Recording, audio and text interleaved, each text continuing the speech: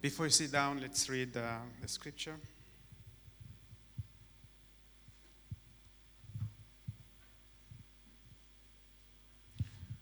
We'll be reading from Deuteronomy 10, from 17 to 22. For the Lord your God is God of gods and the Lord of lords, the great God, mighty and awesome, who shows no partiality and accepts no bribes. He defends the cause of the fatherless and the widow and loves the foreigner residing among you, giving them food and clothing. And you are to love those who are foreigners, for you yourselves were foreigners in Egypt. Fear the Lord your God and serve him. Hold fast to him and take your oaths in his name. He is the one you praise. He is your God, who performed for you those great and awesome wonders you saw with your own eyes. Your ancestors who went down into Egypt were 70 in all, and now the Lord your God has made you numerous as the stars in the sky. Please take your seat.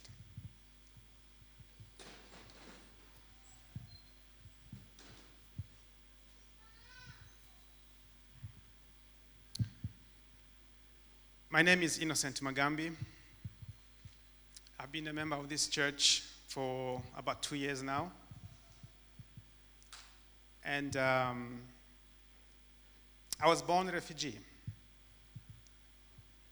My parents ran away from Burundi in 1972 and went into DRC, where I was born. When I was 13 years old, I went to Burundi for the first time, hoping to live in a place that was supposed to be home. But 3 months later, the war started in Congo, and I was on the run. But before that happened, there was an attack in my village, and I was almost killed. I remember it vividly. And I made the promise to God that I would tell the story, and that's why in 2016, I was able to write my story. It's called Refugee for Life, and the subtitle is My Journey Across Africa to Find a Place Called Home. Went back to Congo. 3 years later, the war in Congo started, and I was on the run. This time, I was alone. I went to Tanzania. I spent a year and a half in Zambia in the refugee camp called Meheba. Very, very far from home. In the early months, I did not know what had happened to my siblings and my parents. And I had to make a living over there. I did not know English because we relied on French, Swahili, and other languages that we spoke in the Congo. But in Zambia, I had to learn English in a difficult way.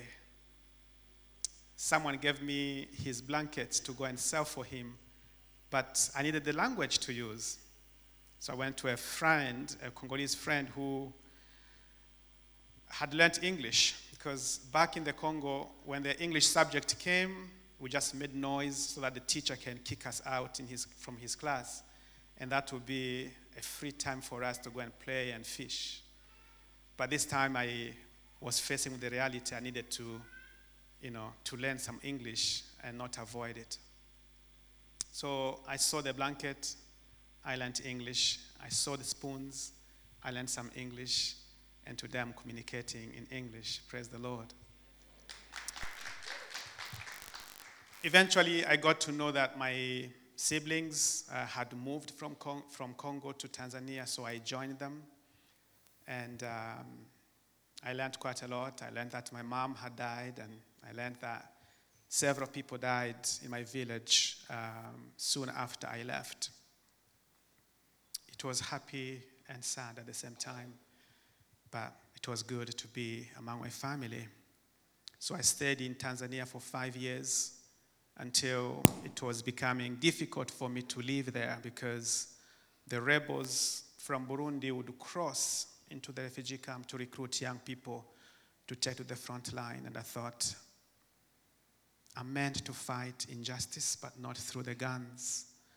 And that's how I came to Malawi in 2003, 20 years ago.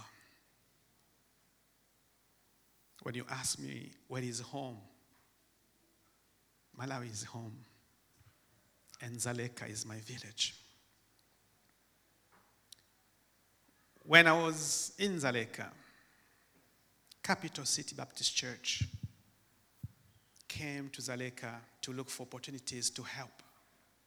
I met the pastor. At that time it was Pastor Henry Joseph, who is from Mississippi.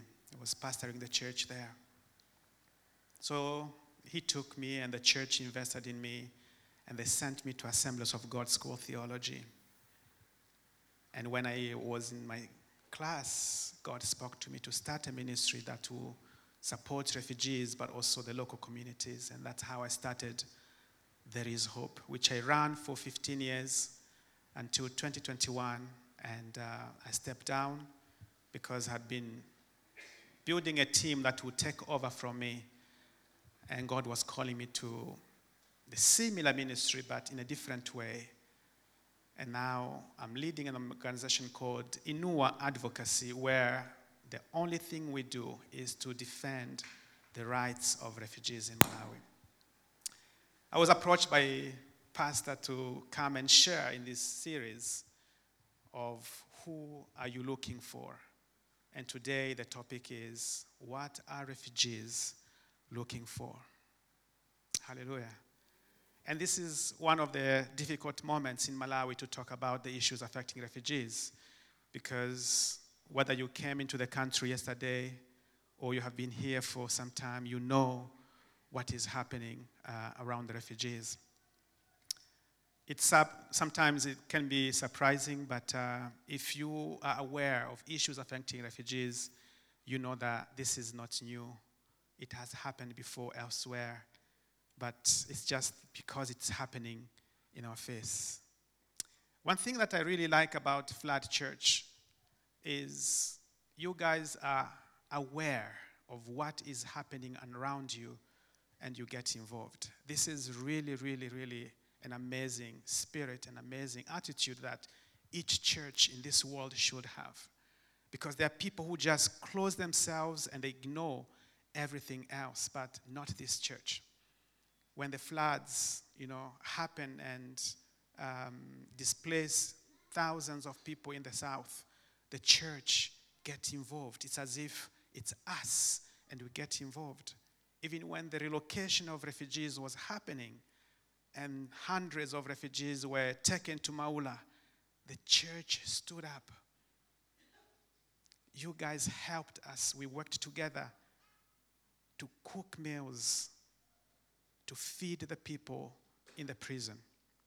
The first 2 times we were cooking outside there, and the members were involved giving money. I'm really grateful for that. Another thing that I'm so grateful for this church is the understanding that, yes, you can be close to Jesus. You can be a believer, but still go through some struggles. And you are not afraid or ashamed to talk about mental health, to talk about problems that people struggle with. They don't like them, but they want to get rid of them. And we have heard several testimonies. And the fact that the leadership really encourages people to seek therapy at the same time seeking prayer, that is really, really good. For people who have gone through a lot of trauma, it's really helpful to know that the church does not, get rid of those who, confess to have gone through some tough time, but they're embraced, they're loved, they're cared for, and they're even therapy that can be referred to go and support them. So thank you so much, Flood Church, for everything that you are doing. Now, without wasting much of your time, I just want to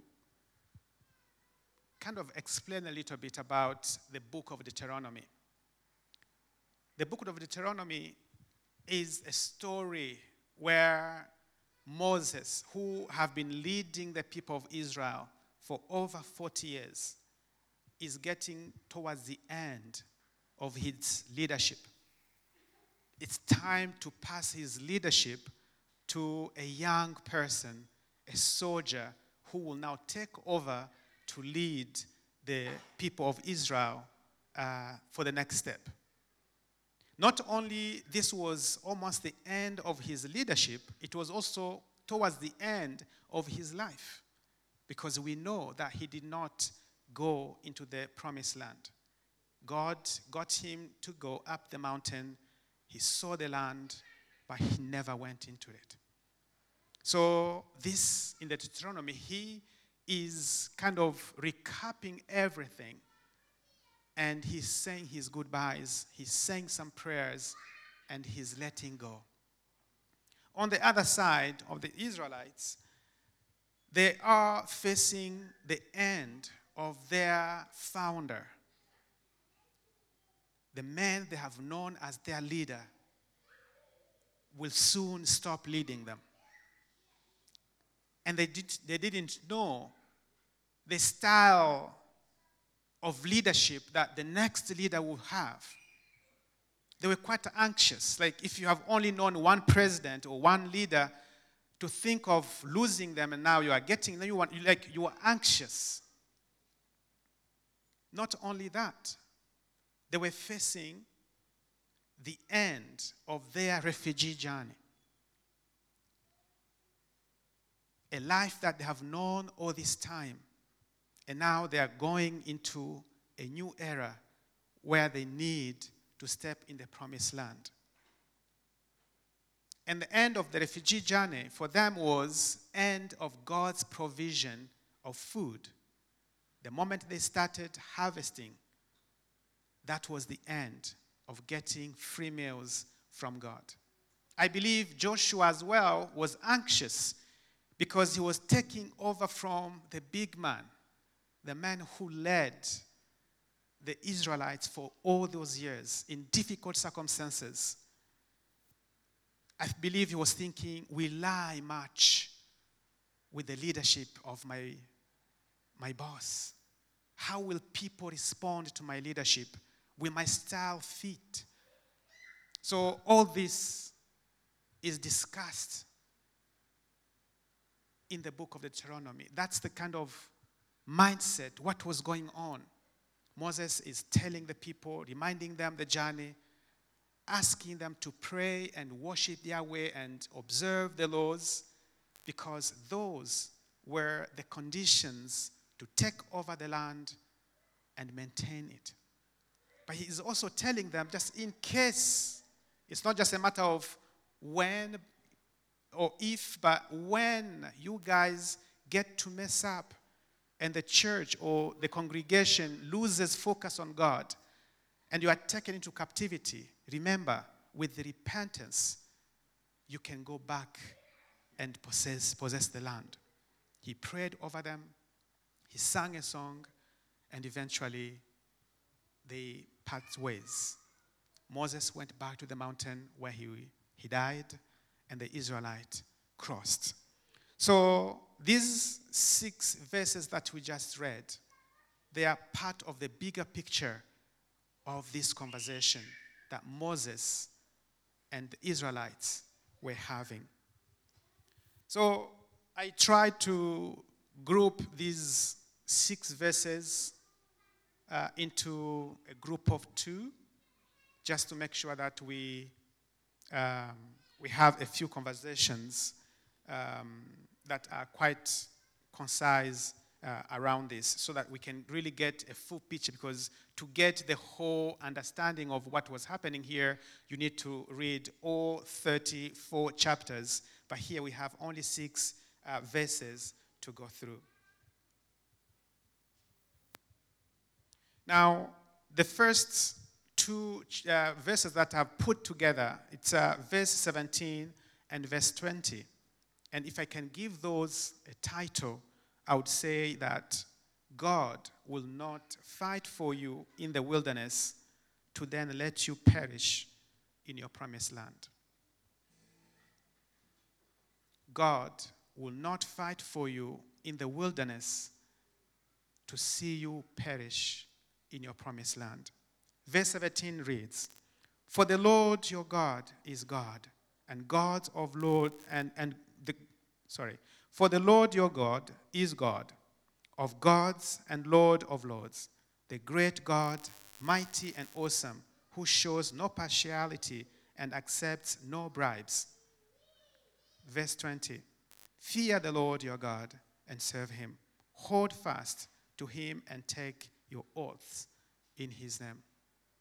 So here Moses is emphasizing that the God that chose you, the God that has been with you, the God that fought for you is an amazing God, is a great God. He is the Lord of lords. He is awesome. He cannot be bribed for you to face calamities. Nobody would come to God and say, "Hey, I'll give you this. Please harm her." That's not the God that called you, who has been journeying with you. And every time you make an oath, it was like in the culture, even in my culture, Burundian culture, to say the truth, it's not enough. You need to make an oath. And sometimes you say, "May my head be cut off. What I've said is the truth." And if you're not a believer, you may even go to the other side. But here Moses is saying, if you have to take an oath, use the name of God, the one who cannot be corrupted, the one who loves you, and fear him.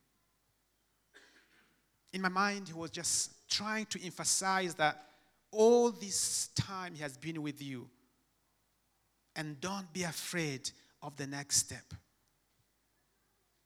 You know, believers, we know that God is good. We know that heaven is good. But very few people face death with a smile, even if we know that we are going to heaven. Like there's that kind of anxiety about the thing that we don't know very well, the thing that we have not lived in. But here, Moses is saying, he will keep you. He will guide you. He is he's above all gods that you may hear, you may see, all that have power. And this is the God who has been with you and will continue to be with you. The next set of two verses that I have put together, I have titled them, "God will never ask you to do what he does not practice." It's impossible for God to tell us to do something that he has never done or has never shown. And these are the verses 18 and verses 19. "He defends the cause of the fatherless and the widows, and loves the foreigner residing among you, giving them food and clothing." And here is a command. "And you are to love those who are foreigners, for you yourselves were foreigners in Egypt." Praise the Lord. God will never tell us to do something that he has not practiced. Verse 18, he shows the practice of his love towards foreigners among you. He does not just say it, he shows it. He gives them gifts. He gives them food, which to me means strength to remain alive and to stay hopeful. He gives them clothes. When I look back in Genesis, the first time that God gave human beings clothes, they were naked. They were ashamed. And what did he do? He killed a lamb, got the skin, and clothed them. And this is the God who says he clothes foreigners among you. He covers them from shame, and he gives them dignity. Hallelujah.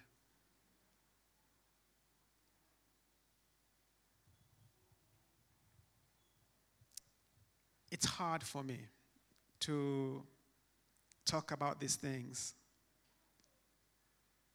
on behalf of God, because I'm standing here on behalf of God.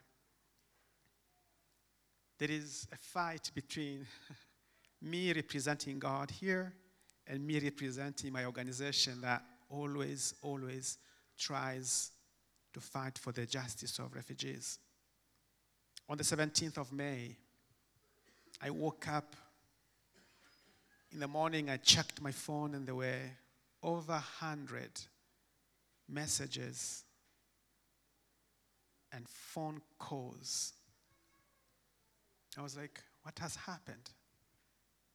When I checked, people were calling, people were messaging from all over, telling me what has happened to them. I shook. I asked my wife, what do I do? How? Like, what? People are being arrested in different corners. And the best thing I could do was to go to the Maula prison and to talk with authorities, because every police, every immigration that I tried to talk to, they were like, it's not us. After meeting the police and the immigration, and I got to understand what was happening, and it was beyond what I can stop. I spoke to Pastor Humphreys, and he asked me, what do we do? I said, we pray, but also we feed the people. So we organized food for over 320, and we got access into the prison. UNHCR and other organizations had no access, but God opened the doors for us to have that access. The following day, we had over 470. And ever since, we have been hearing what has happened. Many women have been raped in the process. Many have lost their properties. Many have been beaten. And sometimes you listen to the stories, you cry with the ones that are telling you the stories, but you pray and you ask God to provide the food, because he said, I am the God who provide food to the foreigners among you. I'm the one who gives them clothes, cover their shame, give them warmth. And you have been part of what God is doing. Hallelujah.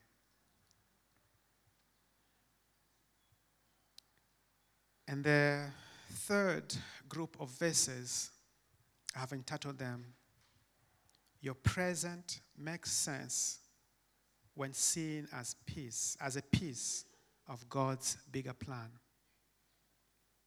or God's bigger picture. Verse 22 and verse 21. Your ancestors who went down into Egypt were 70 in all. And now the Lord your God has made you as numerous as the stars in the sky. Verse 21. He is the one you praise. He is your God who performed for you those great and awesome wonders you saw with your own eyes. If you check carefully in what we have read, Moses is using the past and the present to encourage these people for what is to come. your ancestors in the past, they left and came to Egypt when they were 70. But look at who you are now. You are thousands. Some commentators say that Moses was leading about 6 million Jewish at that time. And then he goes back and forth to encourage them for what is to come. And when I was reading these verses, it just encourages me to know that my existence is just not a simple existence. It is it's like a piece of the puzzle that God is building. Those 70, when they left, they thought, we are just individuals. Let's go where there's food. They never knew that they were part of the bigger plan. And so Moses here was encouraging these people to say, don't lose sight. Don't be discouraged, because don't just think that you live for yourself. No. You live to impact thousands of lives in one way or another. You live to be part of what God is doing. Without you in the puzzle will not be completed. And therefore, you matter before the Lord, the God who loves the foreigners, the Lord who has kept you this far. So sometimes we get discouraged and feel like, who are we? It's better to end our lives, but we forget that no, we are part of the bigger plan, and your life, my life, they matter. My first child was born with severe brain malformation. When I thought I had done my part of suffering, from my childhood and growing up and being a refugee in 5 refugee camps in 4 countries, I thought I had done my part of suffering. But when our first child was born, she couldn't eat. She couldn't sleep. The longest she could sleep at night would be 4 hours. She died after 20 months. And by the time she died,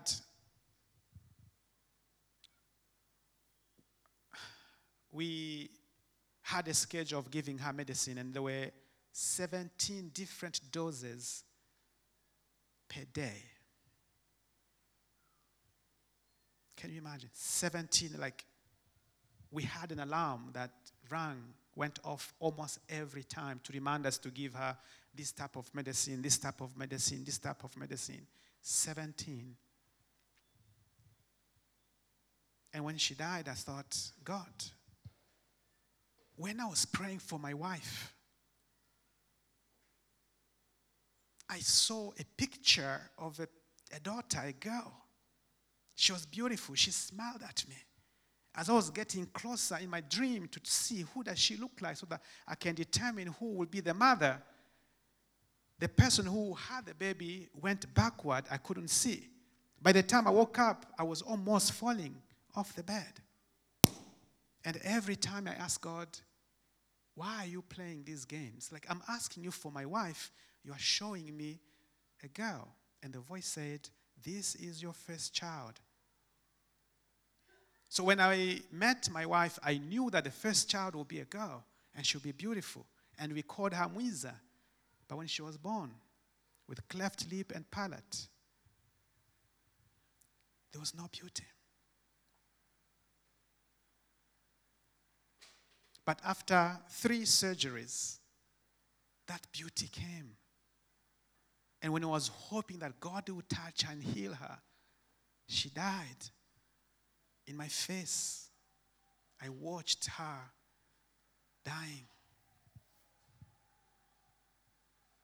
But out of that, yes, it was painful, but today, her life is causing few people find accommodation, find food, because my wife started making small gifts and And now the company is called Kibebe, employs many women.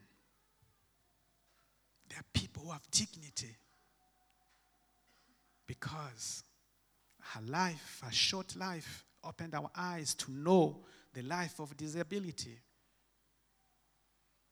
She's gone, but the legacy still lives. So we are part of what God is doing, God's plan. And we have no reason to give up because God did not create us just to fit in the puzzle, but to make it complete and beautiful.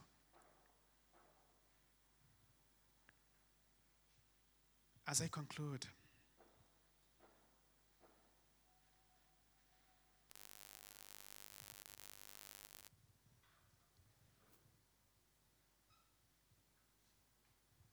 I want to remind each one of us that God loves us.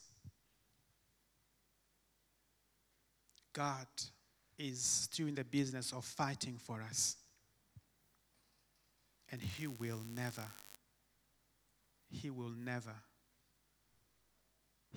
forsake us. God loves the strangers. He asks us to love them, clothe them, feed them. And He's not asking us to do something that He has never done. And God cares for each one of our lives because His vision is incomplete without us. He will always use us, and we have no reason to give up. Let's stand as the worship team gives us the last song, and we'll pray together.